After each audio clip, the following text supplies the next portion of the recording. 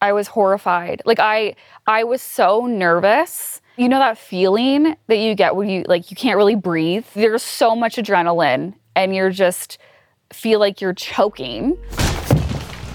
What would you do if your parents kicked you out at 16 and you were forced by the only other adult in your life to sell your body and do things that still haunt you to this day? Or if you were invited to your coworker's birthday party and the next thing you knew, they were threatening to kill your dog and your family if you didn't strip to earn them money.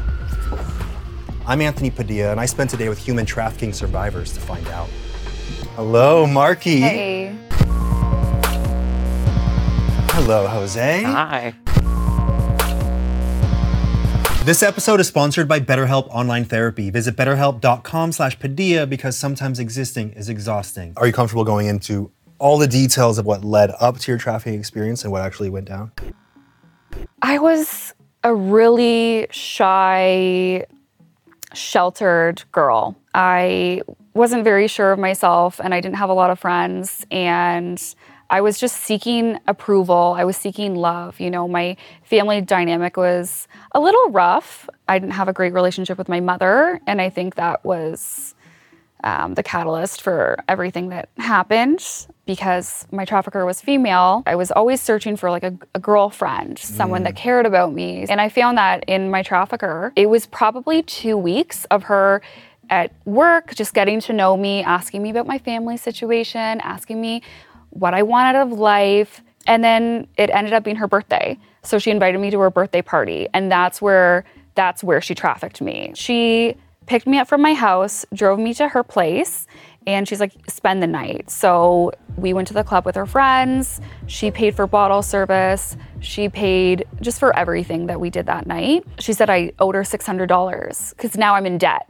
And the only way that I can give it to her is through dancing at a strip club. And she drove me right to a strip club in Toronto and had a bag, literally just pulls it from the back seat and is like, okay, like here's your cookie sheet, here's your thong, here's your whatever. You're gonna work, here's your ID, like go in and make me $600 and we'll be square. But I looked at her really shocked. It's like, you know when you look at someone and there's no soul in their eyes? Yeah. Like she went from friend to just looking at her was scary. She said, I know where you live, so I'll kill your dad. I'll kill your dog. I chuckled because I just thought it was a sick joke. And she looked at me so seriously. And she's like, I have people. So you know that feeling that you get when you can't really breathe? There's so much adrenaline and you're just feel like you're choking.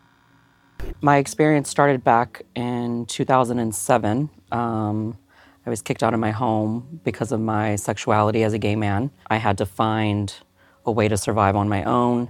So I went on to a gay chat site, and then I got a message from a guy. His screen name, I'll never forget it, was Jason RMT. It stands for Registered Massage Therapist. And because I was so desperate for someone to help me and figure out what it is that I need to do, I told him everything. And this is just a random person on the internet. Random person on the internet. Attractive.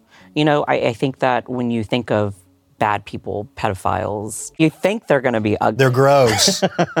They're like, I don't want you around me. Right, you would think that. And then it turned into, I feel because I have the means to support you and to help you, I wanna be able to do that for you. A lot of people would say, oh, that's a huge red flag. Too good to be true means that it probably is too good to be true. Right, but as a 16-year-old, this is exactly what I need, and I'm gonna do whatever it is that I need. Where else am I gonna go? All the people in my life who were supposed to love me and support me gave up on me and told me that all I ever was an abomination. And I sat on the phone with him after that conversation online for several hours, contemplating if this was a good idea. And he said, I'll pick you up whenever you're ready. And so when I finally made the decision, I said, okay, I'll do it. And so my friend dropped me off at a gas station. That's a very safe place to get picked up by a random person you met on the internet. It was daylight and it was in public. There was another gentleman in the vehicle at the same time. I got into the back seat and I remember, and I'll never forget it, I looked up into the rearview mirror and I could see the older gentleman in the passenger seat staring at me. And he said, wow, You're very, very attractive. They take me to this person's condo. That's when things started to kind of get a little strange. And Jason said, after coming out of the shower completely naked, I would love to give you a massage.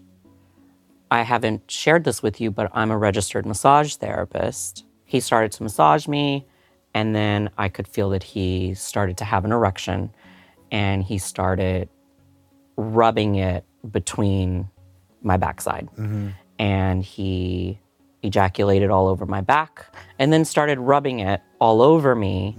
But it never went further than that, which is pretty far. That was that. We went to sleep. The next day, things started to change. Jason has a proposal. You can work for me as a therapist in my business. The issue is I don't know how to give a professional massage. And he said, that's the easy part because I'm going to be in the room with you. It came time to the first client. And I couldn't believe that he had already had a client lined up, almost as if he knew that I was going to say yes. As soon as I enter the room, I see a grown white man completely naked on a massage table. And then the door shuts behind me and it locks. And I knew that if I said something or did something wrong, something was going to happen to me, and I didn't know what. We started the legs, we worked our way up, and that's when the client was allowed to grab me, fondle me, touch me, and perform oral sex on me. And I was completely uncomfortable. I remember thinking in that moment, how do I get out of this situation? It was happening at least 2 times a day. You know, you would think that I would say that this was probably the worst experience of my life, but I'll say hands down the worst experience of my life was having my parents give up on me and fail me and kick me out of the house. Did that experience make you feel more numb to this experience? Because you've already experienced something so traumatic. So I had a man come take me into the back room. I told him I've never done this before. So he sat there with me for probably 5 drinks and we chit-chatted to the point where I'm tipsy and now I can start like giving him lap dances. She comes to pick me up and I was happy. I made the money. I felt proud. I felt in a weird way empowered. You're like, I made the $600. Yeah. Literally, I opened the door. She's sitting in the driver's seat and she goes, she didn't say a word to me. She drove me back home to her house where there was 2 men. They gave me some drugs and then they both, I hate using the R word, but that was a night. Then they made me, go get in the shower, sleep, and the next morning they drove me right back to the club. And what was going on through your mind knowing that this wasn't a one-time thing? So much confusion. Like, why am I here again? There was so many layers to it. Like, she'd make me do like her drug running. So now she's placing this fear in me that if you ever go to the cops, you're going to get a drug charge. And then you're going to get a charge for escorting. So now I'm scared of the police. Right. I also worked as a sex worker for her. And so now she has these photos that were put on the internet to sell myself. If I don't comply, then I'm sending this to your whole list of people because I have your phone, I have all your contacts. I just brushed it aside like, oh no, like she's just really rude to me and I think she needs a friend. When did you realize that this was a situation that you needed to escape? So we ended up in this one strip club in Niagara.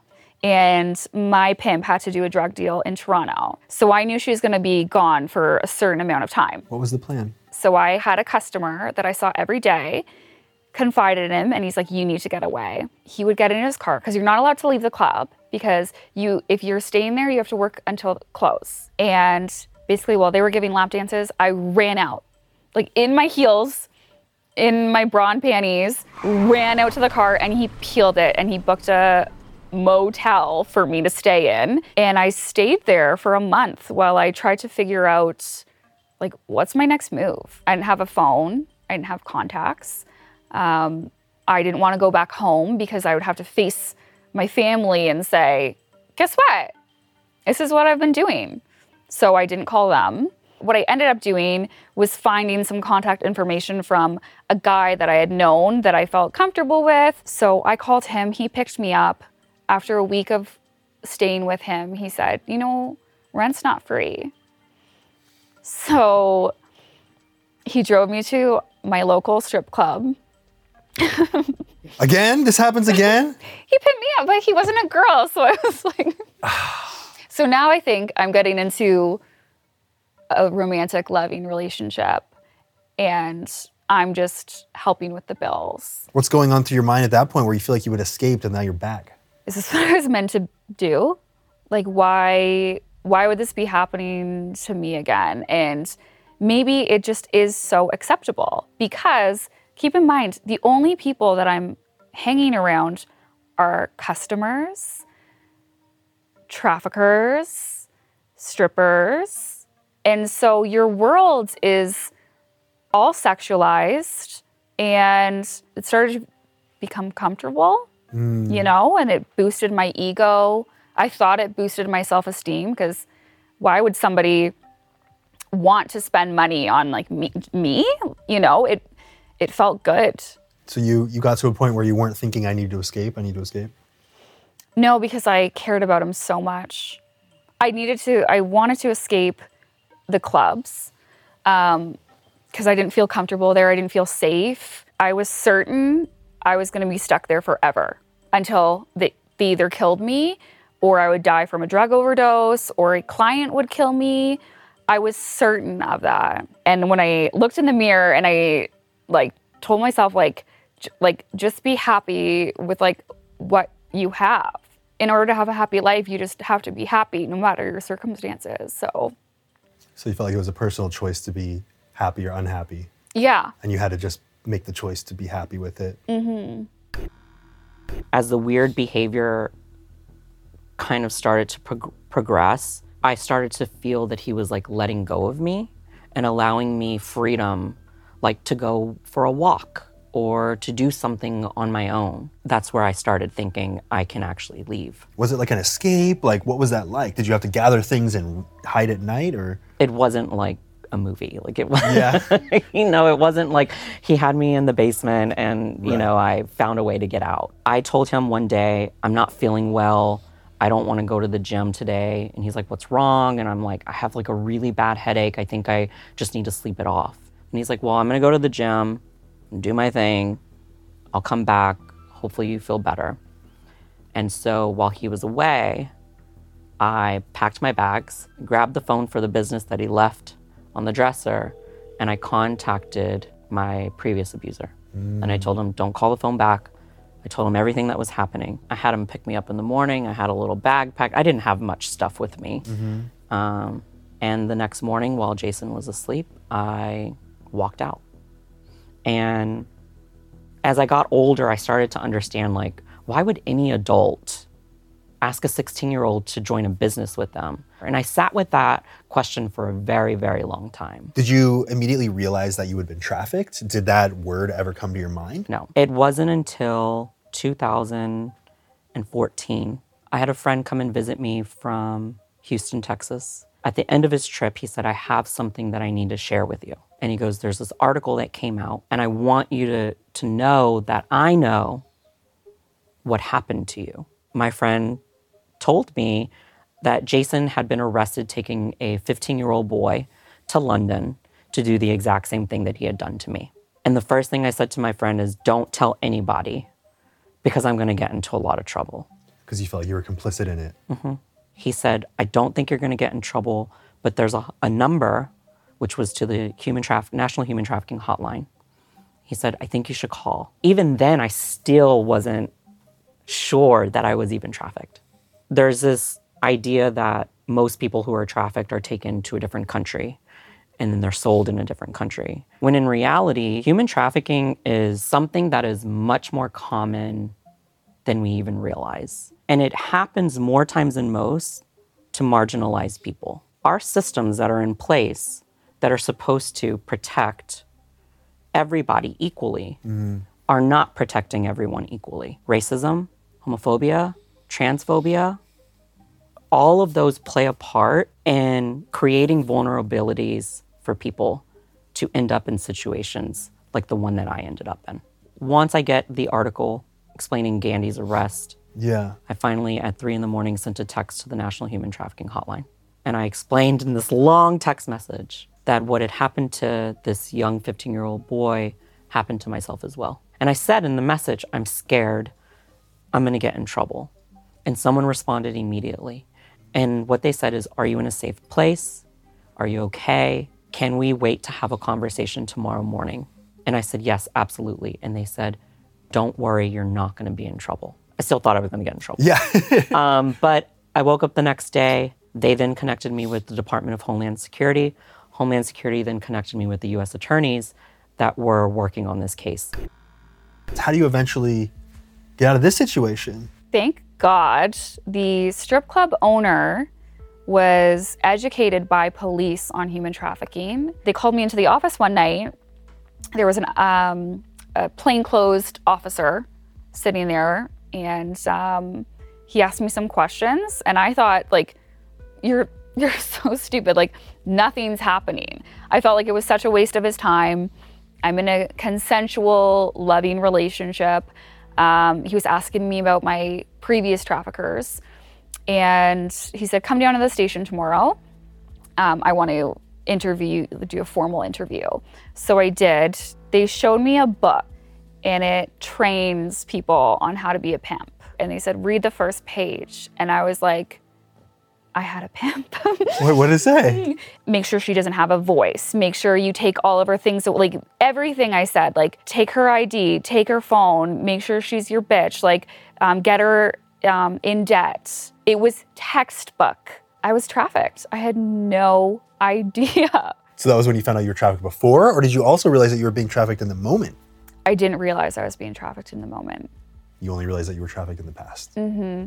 And it took me a long time to realize that and realize he was 40, okay? And you were 19? Mm-hmm. That's disgusting. Red flag number one. Yes, but I thought I'm so mature. You know, a 40-year-old likes me, like that looks good on me. I didn't think that it was a bad thing about him. Well, that also kind of goes back to what you're saying about your childhood and feeling like acceptance from older authority figures, your parents, was something you sought after. Yes. So it felt good. And before I was allowed to leave, they set me up with a safe house. They kind of get you back on your feet in terms of like getting your identification back, getting you a phone, setting you up with therapy, getting your immediate needs met, and then setting you up with a plan for the future. But I was in the safe house. I met another girl who had been trafficked, and her and I became very close. And she said, break up with this guy and let's just do sex work on our own. And this friend, I was 19, she was 27. Mm-hmm. So she was kind of like a figure to me where she was very controlling with what we did and where we went. And I feel like I was just being like handed off to all these different older people that were just taking advantage of me. Ended up getting into some trouble down here in LA. Mm-hmm. Went to jail for a little bit and then got deported. I had a wake-up call about a month after that, and I moved back home, and that's kind of where, healing started. So what was that like, going back home and having that wake-up call? I felt stupid. I felt like I didn't belong. There was so much shame. Even to this day, I still live in the same city that I grew up in, and people look at you and they shame you. Boyfriends shame me. I don't know. It's just, I have to kind of go through life holding my head high and hoping that the people that are in my circle just won't use it against me. And I can't go without thanking Dipsea for sponsoring this episode. Dipsea is an app full of short audio stories designed by women for women. They bring scenarios to life with immersive soundscapes and characters, and new content is released every single week. So in between listening to your favorite stories, you can always find something new to explore. And Dipsea has sleep stories, wellness sessions, and now they also offer written stories, so you're set no matter what. For I Spent Today with viewers and listeners of the podcast, Dipsea is offering an extended 30-day free trial when you go to dipseastories.com/Padilla. That's 30 days of full access for free when you go to DIPSEA stories.com/PADILLA. Now, back to the world of human trafficking survivors. I didn't realize that there were 3 others that had come forward. And we all testified in the trial against Jason. It wasn't until I was sitting outside of the courtroom where I had this uncontrollable feeling over my body. I remember someone told me, it's usually easiest if you just look down. Just look down at the floor. And I did that. And then it wasn't until they had me identify myself at the age of 16, looked at the photo and they said, can you identify the boy in the photo? And it just, all the emotions, and I remember saying it in like the most choking, emotional way, and I said, it's me. In the photo, I was smiling, and it was suddenly, I feel like I went 7 years of not knowing who I was, who I used to be. And I had to look at this young person smiling, and I couldn't remember what I was like. I couldn't remember being happy. And that was probably like the turning point for me in my entire life, was how do I get back to that? What I didn't realize is, even though testifying is supposed to be this like incredible thing, suddenly I'm right back in it. After the trial, I contemplated suicide. I sat in my hotel room and I had broken a glass, and I held the glass to my wrist in the bathtub with the tub running. And I texted my partner and I said, I'm done. I love you, but this is it. And he called the hotel and asked if he could be connected to me, because I turned off my phone. And the phone started ringing in the hotel room, and I was like, I can't do this. Like, I answered the phone, and he's like, don't do anything. Don't do anything, because remember what you told me. You told me that this is not the end, and that this is just the beginning of a whole new life. I said, you're right. You're right. This is just the beginning, and I'm going to get my shit together. That's when I first got the diagnosis of extreme PTSD, anxiety, depression. After the 2 weeks of me laying in bed, not stepping foot out of the apartment, my partner came home and he's like, that's it. Like, you need to get out of bed. We're going for a walk. And we walked to this like small pond, and I remember I just started crying when I saw the water. And I said to myself out loud, this is it. From here on forward, you're gonna make changes in your life, and you're gonna do so much better, because you can't keep living your life this way anymore. Have the people that trafficked you received any kind of punishment? Not much. That's the hard part with trafficking, is it's really hard to lay down a charge. They got out on bail, and then it never ended up going to court, but they got off, and I think they had, you know, like, you're not allowed in any strip clubs in Ontario for the rest of your life. Like, little things like that. You're like, okay. Yeah, cool. They're like, okay, so we're gonna traffic from hotels now. Right. They're going to make money, and they will exploit people. Jason Gandy received 30 years in prison with no chance of parole. Did you feel like that was a fair punishment? Is there a fair punishment? Here's the thing. Initially, I didn't. Initially, I was like, he needs life. Like, I think that was something the prosecutors were even kind of telling us they think was possible. And then I thought about his age. He was in his 40s. I mean, when he gets out, if he gets out, it's a long time. And the more I've sat with it, yeah, I think, rotten there. Did people believe you when you started saying that you were trafficked? I did have friends who told me that they felt as though that I put myself in that situation. And that hurt. And obviously I lost those friends because They're not worth having. they're not. They showed pretty quickly that they're not worth having. Right. And then I had people come up to me and said, I had no clue that that happened to you. And I'm sorry. And you're so brave and you're so courageous. And you're going to help so many people. I didn't think that I was going to get negative responses. I really didn't think about that. And when I did, it hurt. My partner, again, said to me, always remember why you chose to do this and focus on that. We got to keep spreading awareness. We have to keep educating and recognize that this is a major problem and we can help the situation. Do you have any idea how common it is? It's the second largest industry in the world.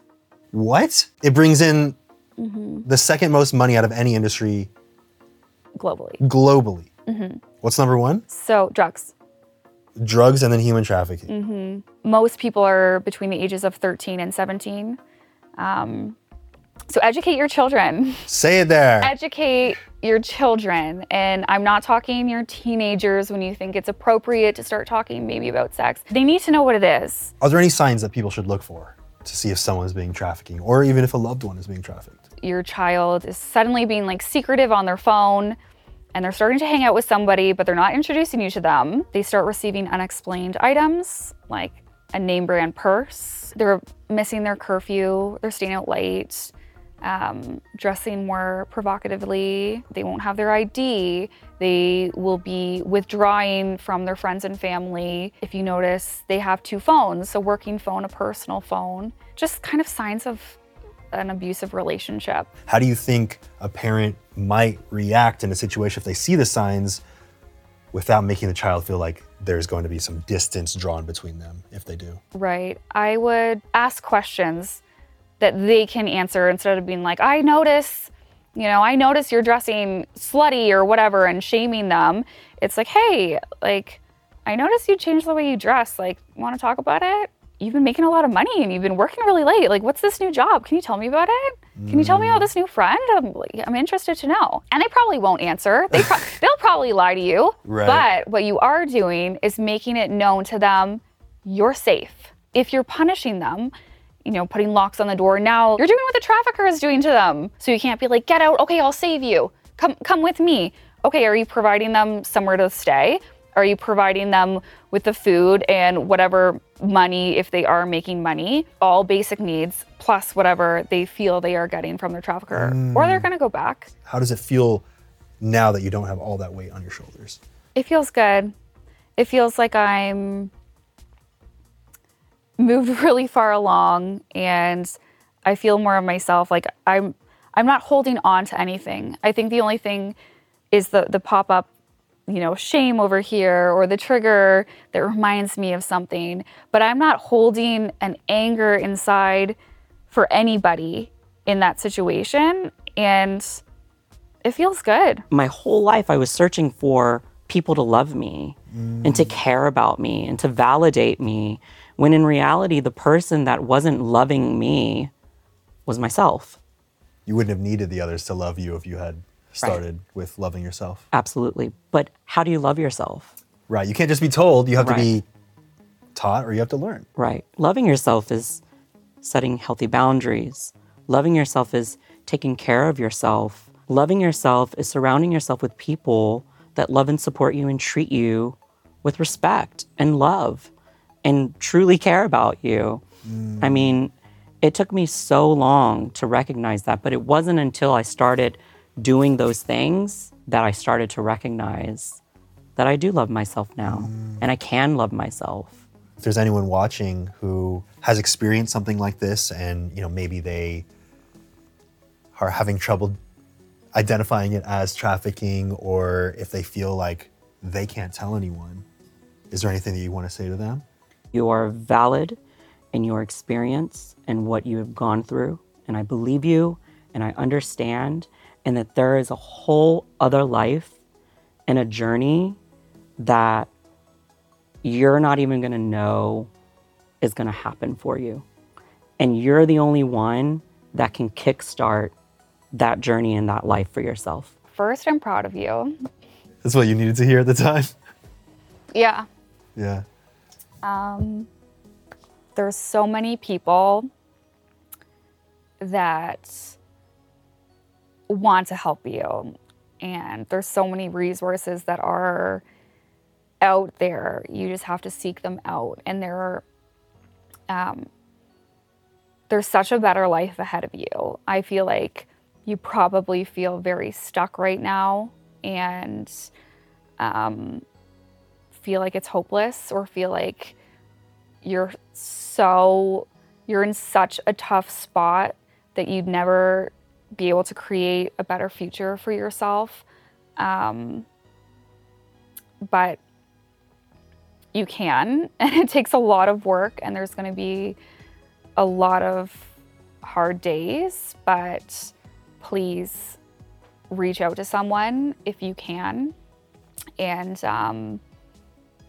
yeah, there's a life ahead of you.